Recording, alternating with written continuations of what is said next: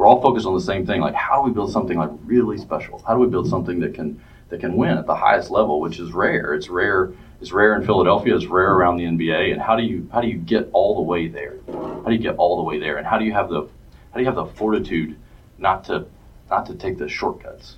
I think what we're looking to do is not build just a point guard or not to solidify in sort of a linear way just one position. Okay, now that one's good. Now we'll move on to another one, or this one player, and we're set there, and we'll move on and add to. What we're looking to do is like build something that can win deep and that can go deep into May and even into June. And to do that, it will require us to make tough decisions and require us to be comfortable with uncertainty. Good decisions will come from a broad set of options, and to be willing to make the tough calls when we say if we have something, but we have something that we think will move our program forward even more so, that we'll do it.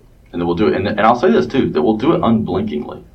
That it is so critical to get from where we are to where we want to go for us to be willing to take smart risks. How will you know when you're there? I will all know. We'll all know.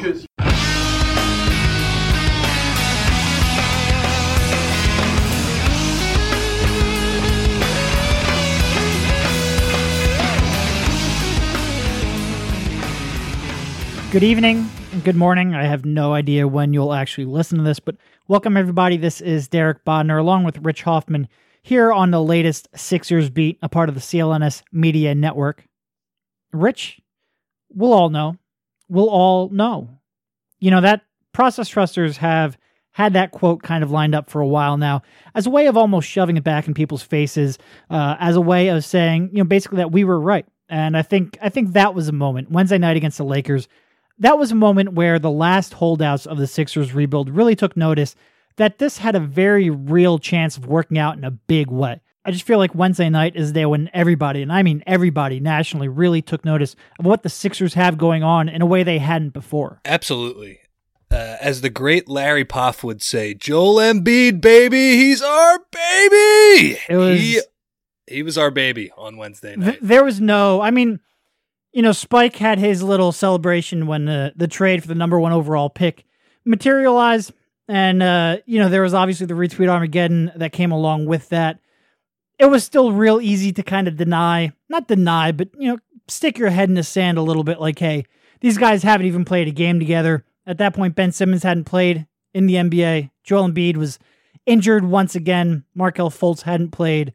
But when you watch what they did Wednesday night against the Lakers, and obviously Joel Embiid took center stage with that 46 points, 15 rebounds, 7 assists, 7 blocks.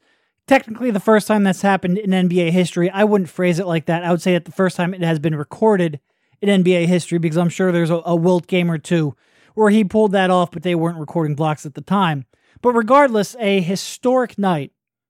And then you watch Ben Simmons near triple-double, was it 18, 9, and 10, with 5 steals along with it, completely overshadowed, by the way. Nobody talked about Ben Simmons. Nobody talked about it. And, it was an incredible performance by him. To be honest, deservedly so, because that was a historic performance by Joel Embiid. And I know sometimes you can get into some funny numbers where you make that minimum at a certain way, but you just look at the game score. There are not many big men over the last 30, 40 years who have pulled off what he did and had that kind of an impact in one game.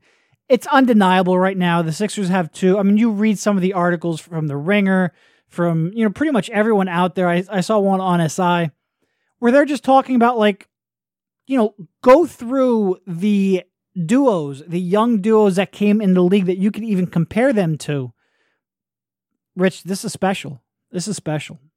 Yeah. Once you get into 42 points and then rebounds and then assists and steals, and that number is above 40 on the point total, like, that's not a bullshit.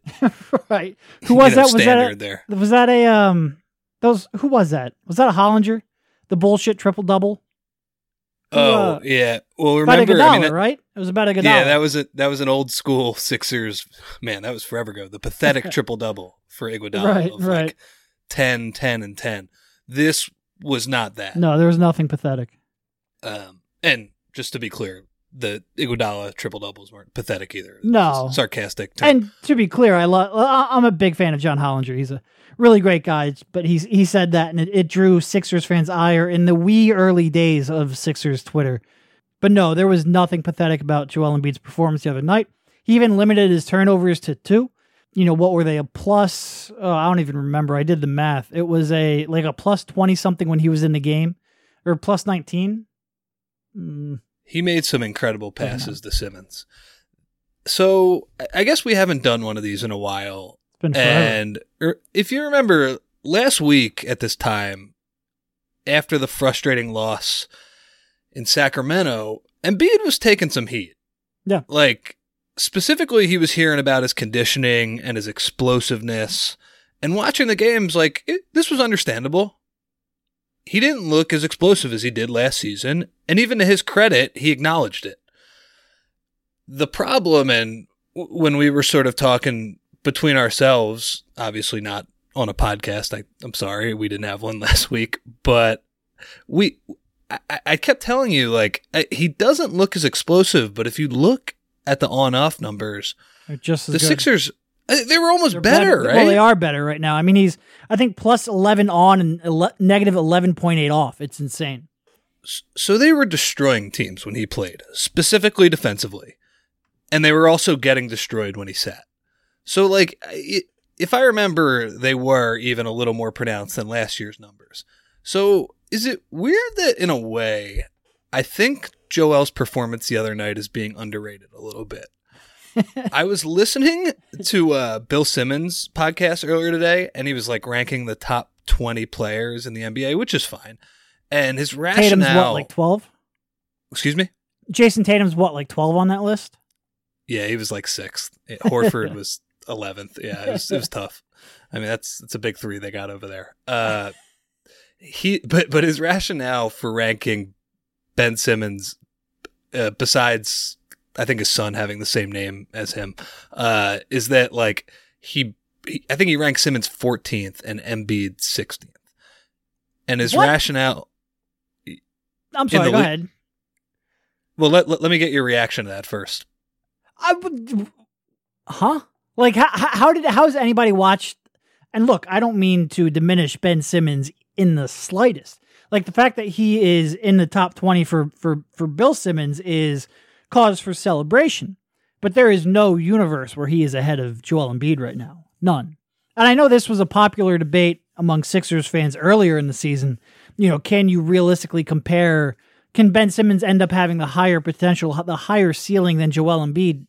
No. I mean, Joel Embiid Joel Embiid's upside is the best player in the NBA, period, bar none.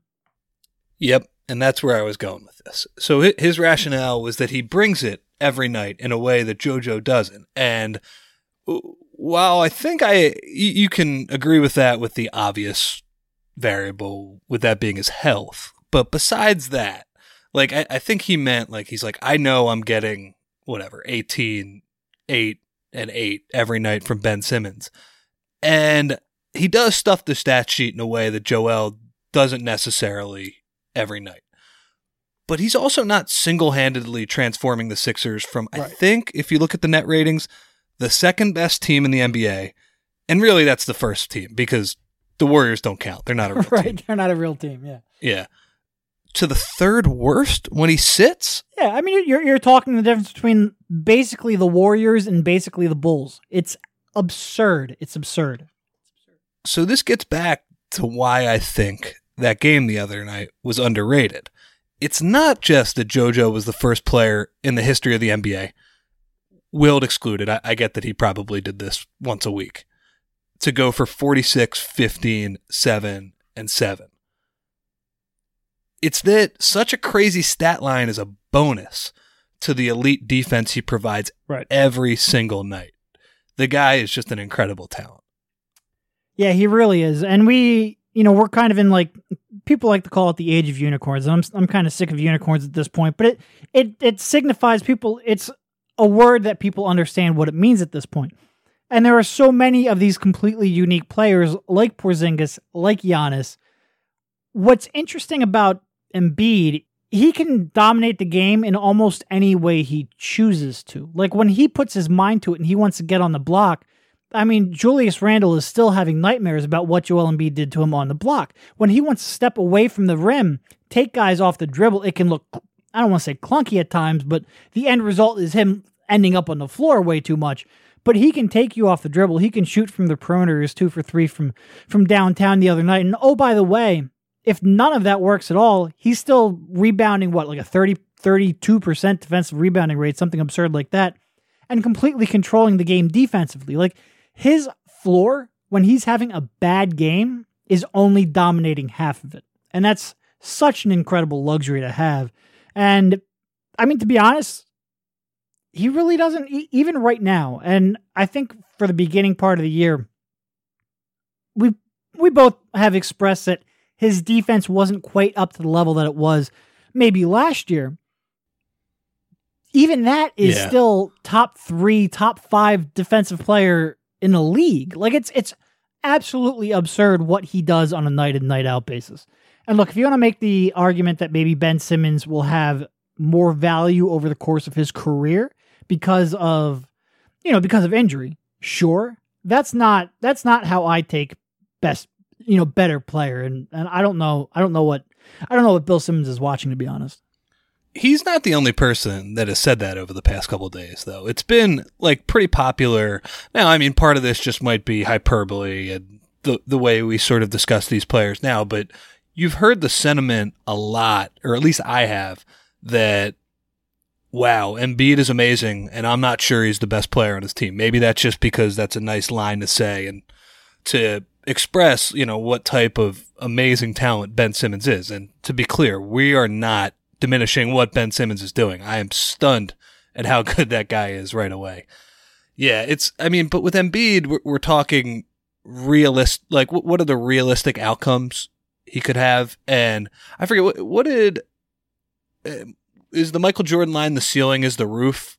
I mean, for Joel, the floor is basically the roof. Like, it's unbelievable how good he is. The end of that game was hilarious. Poor Julius Randle having to guard him. I don't know what Luke Walton could have done because, JoJo really has eaten up Brook Lopez. I feel like, he's played 40 games in his career and 8 of them have been against Brook Lopez and where he's destroyed him every night. But I said on Twitter the other night, if you've seen the movie Jack, it's like when Robin Williams is playing against little kids in basketball and he's dunking on them. And he's like an oversized 5th grader. That's what it was. Julius Randle had no prayer to guard him.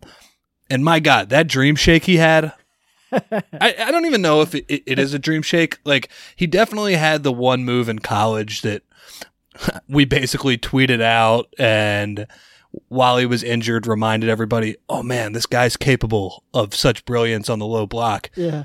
But for the most part in the NBA, his back to the basket moves have been mostly power.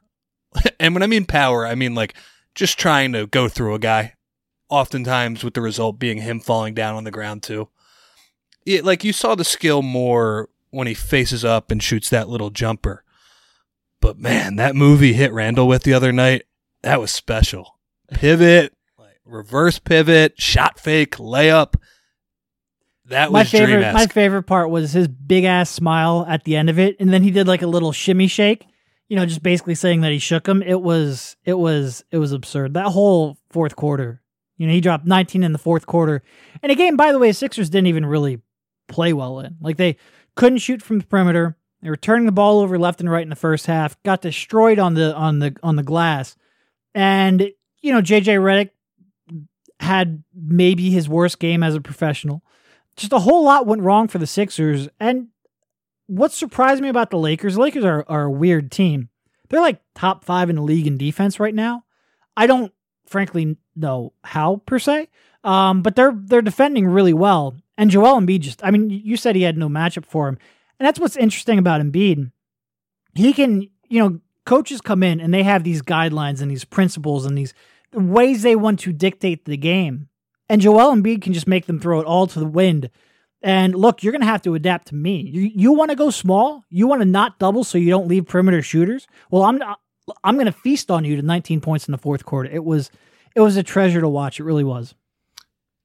I was watching the ESPN broadcast live. I was actually working on a Robert Covington piece, so I was kind of only half watching. But when I got to rewatch the game, I had it DVR'd on Comcast, and it cracked me up because Brian Colangelo was sitting in the same spot he was the other night. He was right on the baseline next to the Sixers, and when JoJo was cooking Randall, him and NBA superfan Jimmy Goldstein were just delighted by the passing JoJo was making. And it was Colangelo and this guy that's over 70 years old who's seen pretty much every big game over the past 20 years wearing some of the craziest fashion I've ever seen in my life. And those guys were just Jimmy Goldstein looked like he had never seen anything like it before. And yeah, I mean, God, they won both of those games. I believe they were 7 of 32 shooting threes in both of those games. Redick couldn't buy one. Saric couldn't buy one. Yeah. And Simmons, Embiid, and Covington, mostly those two in the last game, were just unbelievable in both of those games. And it was great. You know, I mean, obviously everybody can see every, you know, that game would have been big news regardless of what channel it was on. But for those guys to do that on ESPN, and it seemed like all of basketball Twitter was watching that game, it was definitely their coming out party. And, you know, I think it's not like it was any secret how good JoJo was, but God, it seemed like, I think he really put the whole NBA on notice with that game. You know, there's no secret with JoJo, but I think a lot of people are wondering how he was going to respond to the increase in minutes. And, you know, there's still a lot of, well, you know, you got to prove it. Prove it that you can do it playing a whole game. Prove it that you can withstand that kind of, you know, you have that kind of stamina. And I think he showed, like, I think everybody knew he was a supreme talent.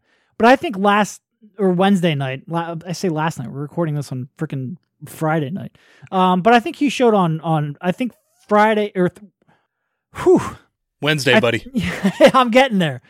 I think Wednesday is when the NBA realized, like, oh, this could be Joel Embiid's league now. And it's not potential. It's not, you know, he's showing flashes or he's dominating limited time. Like this could be his league. This is when I started getting tweets like, hey, do we have to start worrying about that extra $5 million you could cost? That's exactly what I was thinking. And because I think the answer might not be yes right away, but it's like, it's certainly a possibility. If he's going to play 35 minutes a night, it's not absurd. I don't think it'll happen. I think Giannis and LeBron and those guys have it kind of on lockdown, if for no other reason than, not for no other reason because they're playing at an absurd level, but it's also because of name recognition. But wait, but he's a center though, right? Oh no, first team All NBA is definitely in play. I was just talking about MVP. The first team NBA definitely. I mean, again, Cousins, yes. Or Davis, whichever one they end up considering a center. But look, if he's playing 35 minutes a night, I'm not telling you no. I'm sure as hell not telling you no. Yeah. Cousins is especially playing really well to start the year, but yeah, exactly. I mean, JoJo, I mean, that was crazy. So there was something else that kind of bothered me in the media coverage yesterday. And like, before we get into this, I think it's safe to say that you and I are on the record as big Sam Hinkie fans. Like, there's no confusion where we stand on that issue, right? No, there's not. Okay. And despite, you know, us not being big fans of how he was let go, I think we both have done a pretty good job of keeping the Hinkie arguments to a minimum. If you'll remember back in, 2014, Twitter was an absolute war zone in that regard. But on this podcast, on Twitter, on our site, I think we've done a pretty good job of moving on. Like, after all, it's the Sixers we cover. It's not Sam Hinkie, right? For sure. Yep. Okay. With that said, because I wanted to preface it with that. I am so goddamn sick of members of the mainstream media moving the goalposts on the entire process era. Now that this thing's starting to work. Well, you know, you might have the best duo since Penny and Shaq, but you know, you missed on Jahlil Okafor. Like, no, that's not the point. Yeah, I agree. They get into arguments. I mean, Embiid looks like a transformational player. Simmons looks just below that. No, he's a transformational player in his own right. Robert Covington has been one of the biggest diamonds in the rough that you will ever find, maybe in any sport. Jahlil Okafor, okay, you might be able to look back on that one a bit. A bit? Yeah. Yeah.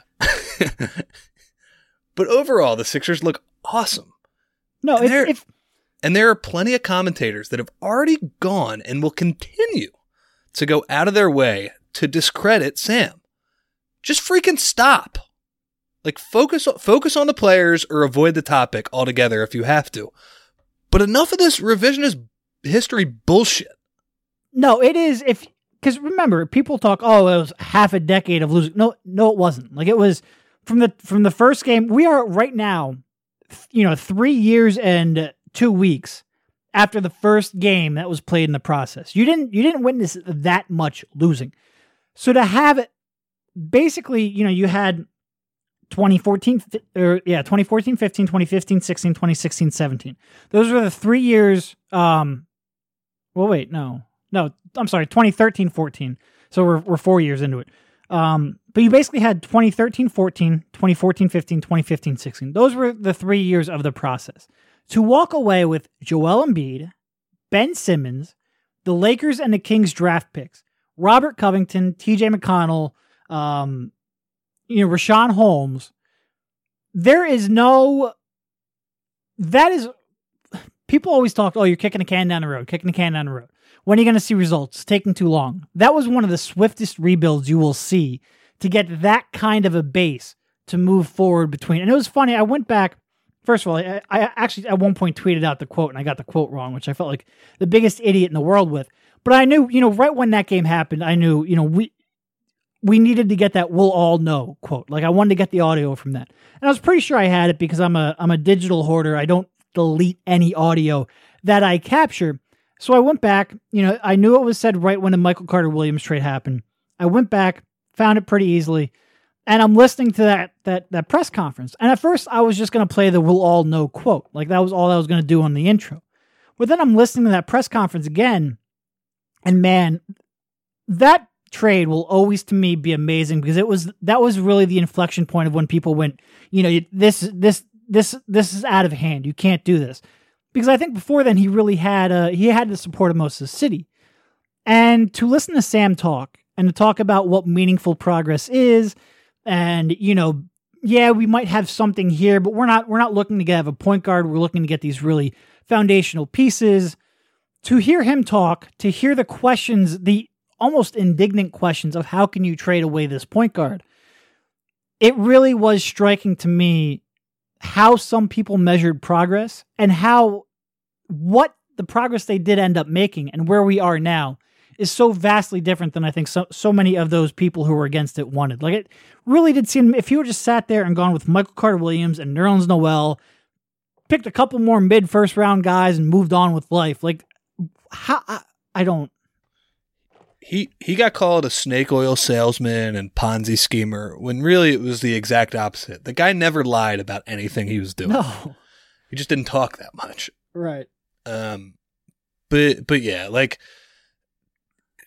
just for all of these people who were so against this guy during all the losing and saying all of the winning, like all this winning, like was never going to come. And now that it has, now that the orchard has been grown, just don't talk about them. If you want to talk about the Sixers and just say, wow, they have some great young players, that's fine. But I'm so sick of people trying to discredit this guy. He is more responsible than anybody for this.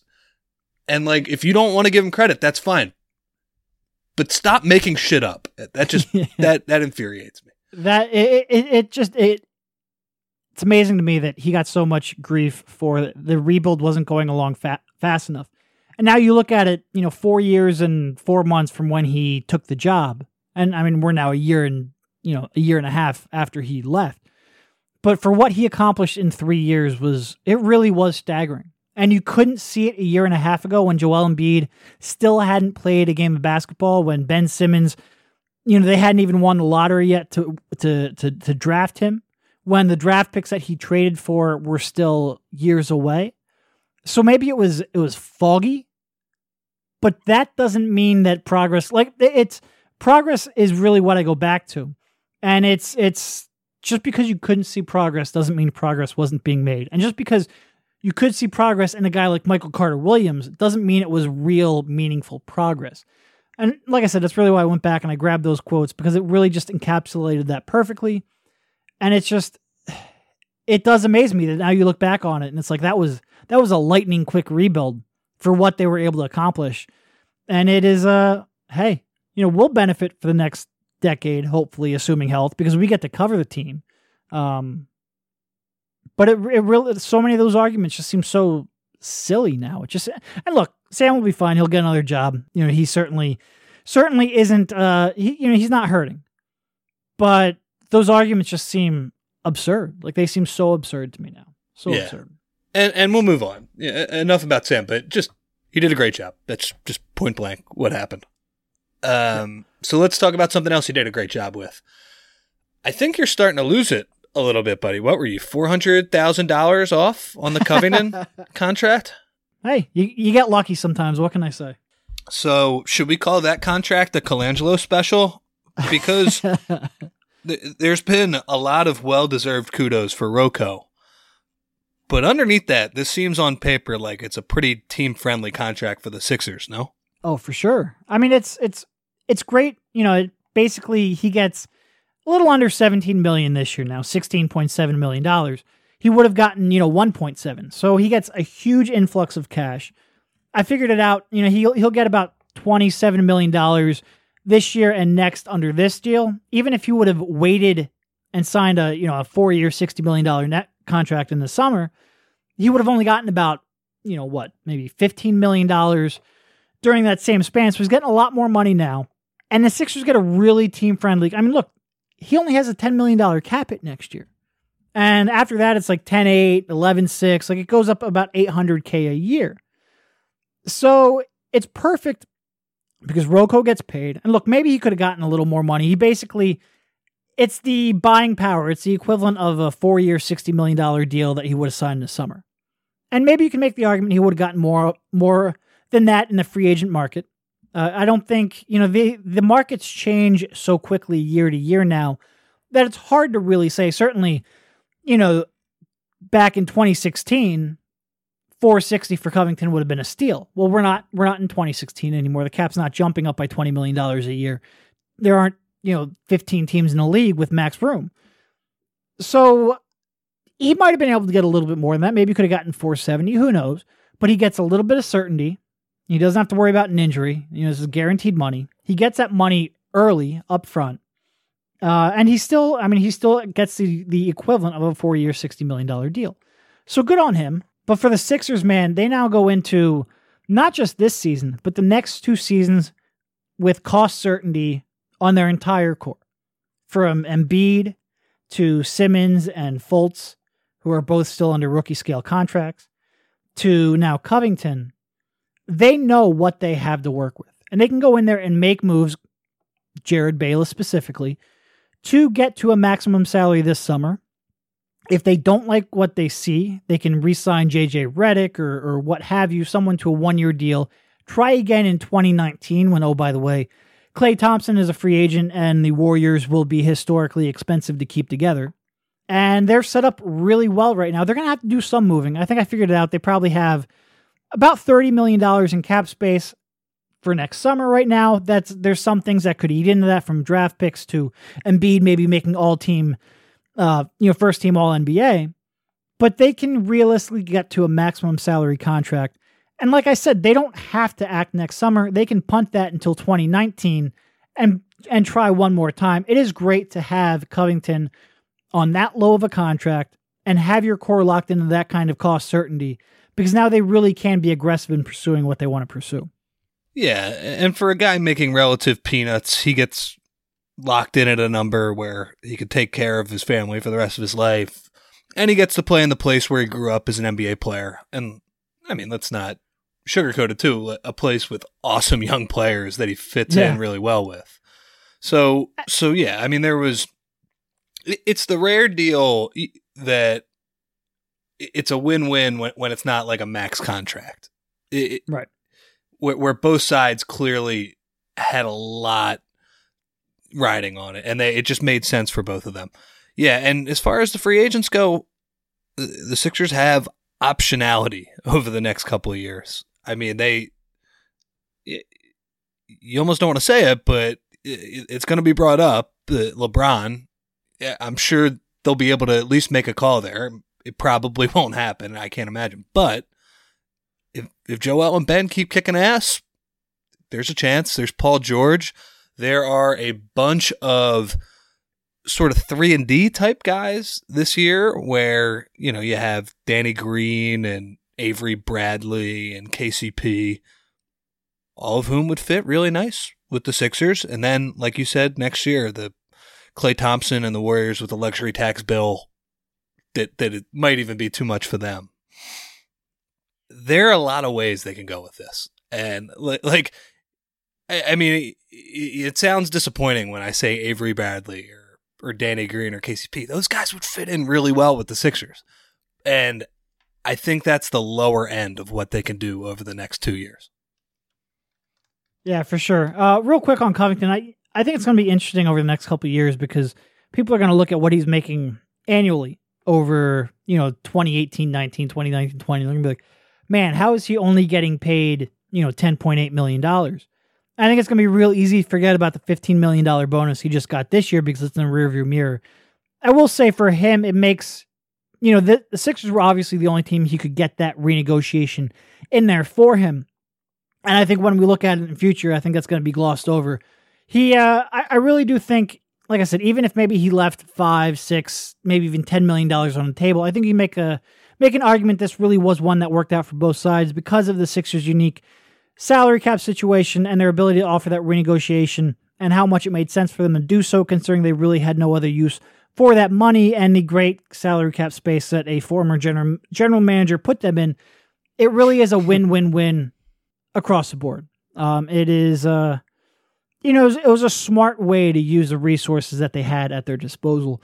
And it really does make then a max guy over the next 2 summers realistic. It's and you brought up LeBron, and, I'm not going to say they're going to go out and get LeBron.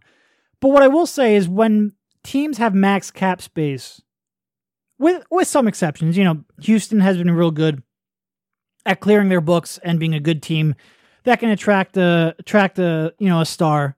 San Antonio has been real good at doing that. But when you look at most of the teams that are going to have room, they have blank slates. Yeah, they have blank slates. You're going to be looking at teams like, Dallas.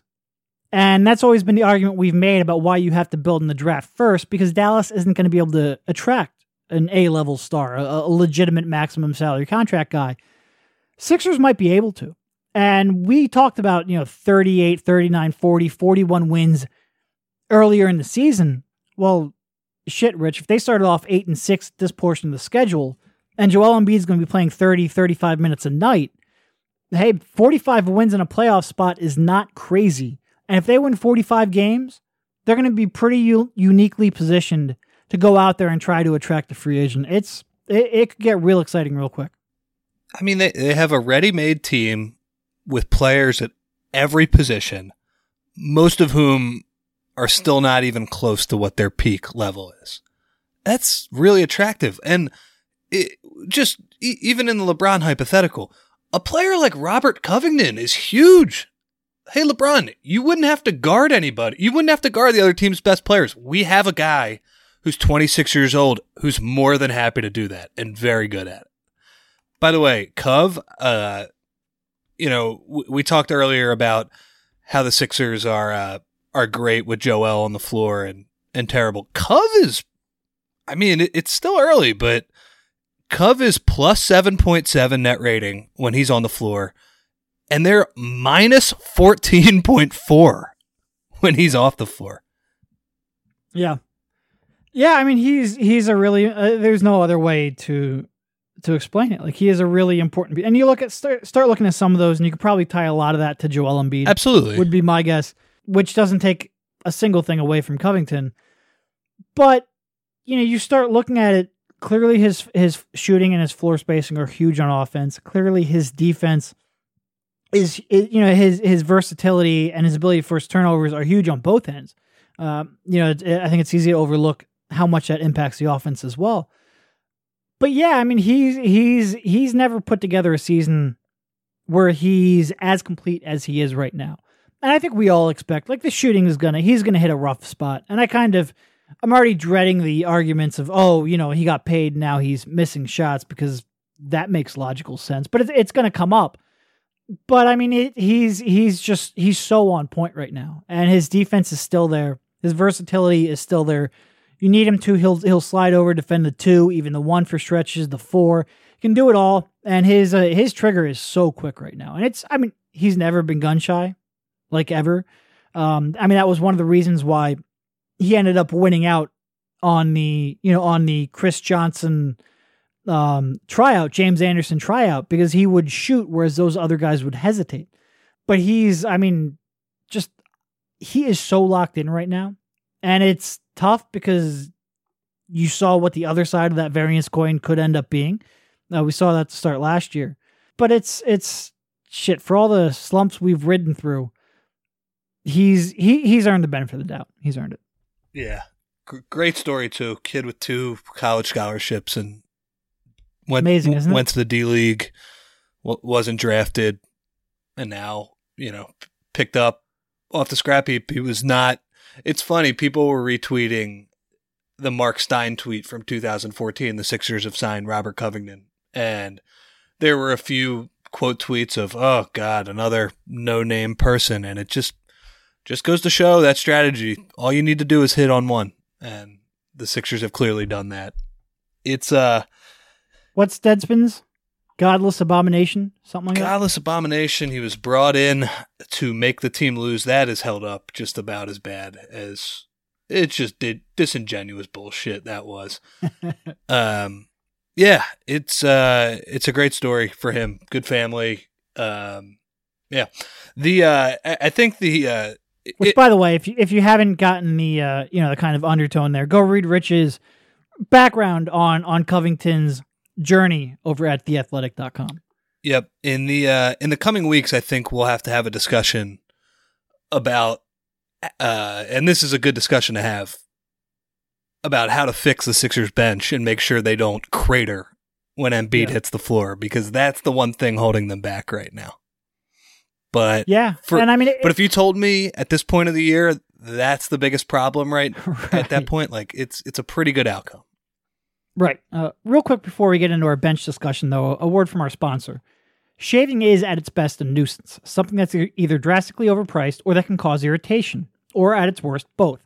But you put up with it because it's required to look like a civilized human being, and that's the way I approached shaving for years until I was introduced to Harry's razors. With Harry's, you can get both quality razors and at an incredible price, which is why over 3 million guys have switched to using Harry's. In fact, Harry's was founded because Jeff and Andy, 2 ordinary guys, were fed up buying overpriced razors and started Harry's to fix that core shaving problem. They bought their own German factory with over 100 years of blade-making experience to ensure the highest quality, and all of their products are backed by a 100% quality guarantee. Harry's sells razors directly to you over the internet, cutting out the middleman and allowing them to sell their braids at half the price of their competitors. I'm now in month 9 of my own personal Harry's experience and haven't even thought of switching back. In fact, I was so happy with their product that I bought a 24-pack of blades, and yes, with my own money, over the summer that I'm still working my way through, and intend to refill once that runs out. Claim your free trial offer from Harry's today, a $13 value for free when you sign up. You just cover shipping. Your free trial set includes a weighted, ergonomic razor handle, 5 precision-engineered blades with a lubricating strip and trimmer blade, rich lathering shave gel, and a travel cover. To get your free trial set, go to harrys.com/SixersBeat right now. That's HARRYS.com/SixersBeat. Okay, back to talking about the Sixers' troublesome bench. It's interesting looking at the lineup numbers. Sixers' current starting lineup is for I think it was for lineups with more than 50 minutes played. Running through the league. I think they're about the best lineup in the league, which I'm not sure I see sustaining. Like I'm not a huge fan of Dario in the lineup, in the starting lineup. And man, has he been it's been a struggle for him all year. Even when he was making his threes, which over the last few games he hasn't, but even when he was making his shot, the rest of his game has been such a struggle that we'll see what happens over the next couple of weeks. But it really shows you when Simmons and Embiid and Covington are on the court, they can compete at a very high level. But like you said, the bench has just been it's been a struggle all year. And I'm not sure what the fix is. I think, Markelle Fultz coming back and looking like Markelle Fultz would be a great help to that. Jared Bayless coming back would be a help because as much as people get on him, he was still shooting 40% from downtown. He was still spacing the floor, providing you something. But right now there really aren't any real consistent options that Brett Brown can go to. Yeah, and as of this taping, they're pretty thin right now with Justin Anderson, shin split. Stauskas is out. Bayless is still out, right? He hasn't come back. Out indefinitely, I think, yeah. Yeah, he hasn't come back, so they're going to have to be creative. I think TLC is going to get a lot of time here. And it wouldn't be a Sixers season without a mysterious Jared Bayless wrist injury. No. So, and this isn't completely related to Sixers, but I kind of wanted, we didn't talk about this. You worried about Lonzo yet? Yeah. I mean, look, that shot is a very important part of his game. And if it's going to look like it is now, it always looked bad, but if it's going to be like, he's not missing, he's really fucking missing. Like, we're talking 6 inches to the left. We're talking bricks everywhere. If that shot isn't going to translate, he clearly, one-on-one scoring off the pick and roll, scoring off the bounce was never his strength. It never is going to be his strength. It's a little concerning. Yeah, it's still really early, and I don't think that team is all that well suited to take advantage of his strengths. And when you only have a couple of real elite strengths, and I still think his passing is elite, but when you don't have the options to really utilize that, and his weaknesses are so pronounced, he looks real bad. He looks real bad. It's weird. Wouldn't be the first draft prospect I got wrong, but I'm not ready to quite go there yet. Yeah, it's strange because I was a Lonzo fan this summer. You guys can check the tapes if you want on that. But that shot right now is scaring me so much that I'm asking the question, would I rather have him or the guy that the Sixers have who I'm not sure still knows how to shoot a jumper anymore? But because Fultz's issues seem at least partially mental, that I'd almost rather have that because Lonzo's shot looks so bad. I don't know. It has not been a banner start for the first 2 picks in the 2017 NBA draft. No, and I'm still on. One of the things back in old Liberty Ballers days was team chill. I'm still kind of team chill on Markelle. I think he eventually figures it out. I'm not sure what that means for this year, but I very much like his skill set and the way he fits in with this team. I do think it would have been interesting to see Lonzo on his team because a lot of those weaknesses, like we always said, he shouldn't be your half-court initiator. He is a lot in Los Angeles. He wouldn't be here at all. But if that shot is going to look as ugly as it currently does, and it almost doesn't matter, there's no real half-court offense, he's going to be effective playing. There's no role for him. He'll be fun to watch develop. And it really is, it's going to be, it really does highlight how little we know about a shooter coming out of college, especially a freshman shooter, because there's such a small sample. And certainly he had red flags in his form, in his free throw, but it'll be fun to watch out. I enjoy, if he figures it out, I'm going to enjoy watching him play. If he doesn't figure it out, I'm going to enjoy watching his struggles, but I enjoy that a lot more knowing that he's not on the Sixers doing it. He would definitely be better on the Sixers. The question is how much.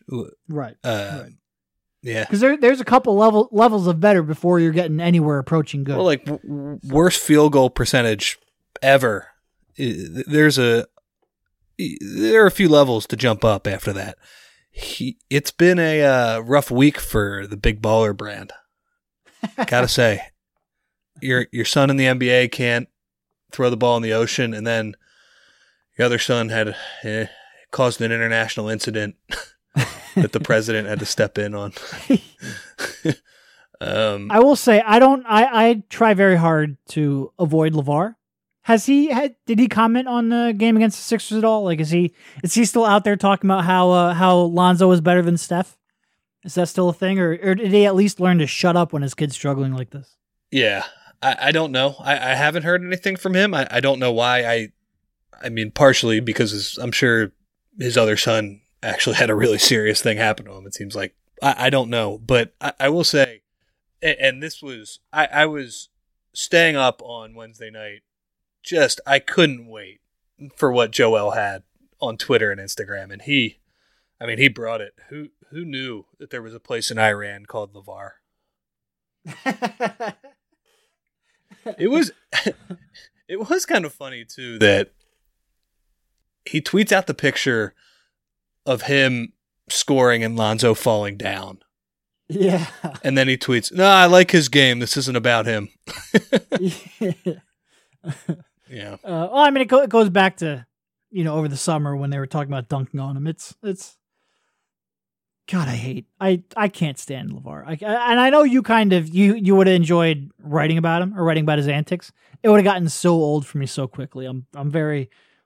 He never would have been the reason I would have passed on Lonzo, but by the same token, considering the Sixers got Markelle, and I'm still intrigued by what that can mean, I'm okay avoiding the LeVar Ball situation. My takes on that in the summer might not have aged well because it does kind of feel, and somebody said this today when I was listening to the radio, that the Ball family, if this is their 15 minutes of fame, they're on minute 16 or 17 right now. It does kind of feel like that.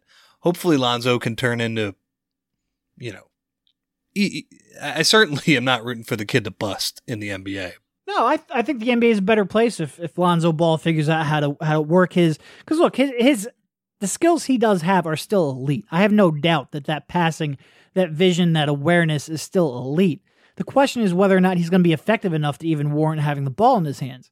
So I hope he figures it out, because I think the NBA is a more entertaining place if a guy of that skill set is able to figure that out. But it's it's certainly at this point he's got a lot of work to do. A lot of work. Yeah, and even with the 15 minutes comment, that could still be true if he develops into, I don't know, more offensively minded Ricky Rubio, is sort of the effect, which would be a pretty good outcome. But for sure. But he's more famous than that at this point, so he'd be considered a bust. Yeah, it was interesting to watch that though. Just he wasn't on the floor at the end of the game, and it happens a lot lately. He's been sitting a lot of fourth quarters. While it was the Simmons and Embiid show, and obviously Fultz wasn't on the floor either, but he wasn't in uniform. Yeah, he wasn't playing. And by the way, I don't really understand that. Play the kid. Yeah. Yeah, no, I agree. Let him take his lumps. I mean, it's not like they have any personnel that's really going to be a way to alleviate the burden that he has anyway. So let him take his lumps, figure out how to navigate his weaknesses. I agree with you, but yeah. All right. Luke making a couple of interesting decisions down the stretch. So. Yeah. He's a pretty good coach, I think, though. I like Luke Walton. We'll see. Couple of interesting ones coming up here. The next lot of home games, first of all, like 6 games, I think, in a row at home, like 9 of 10, something of that sort. The schedule eventually had to even out. Obviously, Golden State Saturday, Utah, Portland, Orlando. Okay, not exactly the highest profile matchups, but then you have Cleveland and Washington coming in as well. Is there any shot they have? Do they have any shot whatsoever Saturday night against Golden State? I mean, it's going to be hard, especially because Golden State's coming off the loss to Boston, where they just didn't shoot well. The thing I'm looking forward to in that game more than anything, Joel really struggled with Golden State's trapping and their switching defense, and he was great. I mean, his passing the other night, I know we've sort of talked about his all-around game, but my God, some of the passes he made the other night were just spectacular. Isn't it? It's so funny when he does it too, because sometimes he's like you can just see him go like, "Oh shit, I didn't." I haven't passed in a while. Here's 4 dimes in like, the next 8 possessions. It's amazing. His passing, he's like the, I don't even know what baseball player to compare it to. The guy who hits 190 with 58 home runs. He's like the Adam Dunn of passing or something like that. I mean, it really is like the one year when Wilt, not that I have any recollection of this at all, but the 1 year where Wilt's just like, fuck it, I'm leading the league in assists. Like, he has that kind of ability where when he wants to really put his mind to it, he can be that elite passer. Yep. So I'm really interested to see how he handles their defense, because as good as he played the last couple of nights, Golden State is a much different hurdle. Yeah. I mean, they really bring just unique length and quickness on the perimeter. Simmons too. I mean, Simmons does such an incredible job of attacking space. And I think a lot of our concerns, okay, well, what happens when teams go under a screen? How is he going to respond to that? Well, he's done such a good job getting to the rim that by and large, that's been a non-factor. One of the teams I thought that really did a good job of using those angles, though, was Golden State. And it'll be interesting to see how he and Brett Brown adjust tomorrow night. Agreed. Can't wait to watch it, though. Oh, for sure. It'll be a fun time. Certainly one of the perks of our job. It's not bad. No, it's not. My favorite thing every year, I love watching Steph Curry warm up. Oh my God. I'm not getting there late tomorrow, that's for sure. I'll be on time. I make it a point every Warriors game. I'm just going to stand there at half court and watch him bomb 30-footers effortlessly. Yep. Yeah. 30-footers with, huge arc on it, and it's insane what he goes through. It's insane. Cool. I think that's probably about it, unless you have anything pressing to bring up. Nope. I think we hit everything. Yeah, I probably could have ranted for another hour, but we will not subject you to that. So thank you, Rich, for jumping on, and we will talk to you soon. And also, we were right. Yes, we were. See you guys. Have a good one. You've been listening to the Sixers Beat right here on LibertyBallers.com and LibertyBroadcast.co.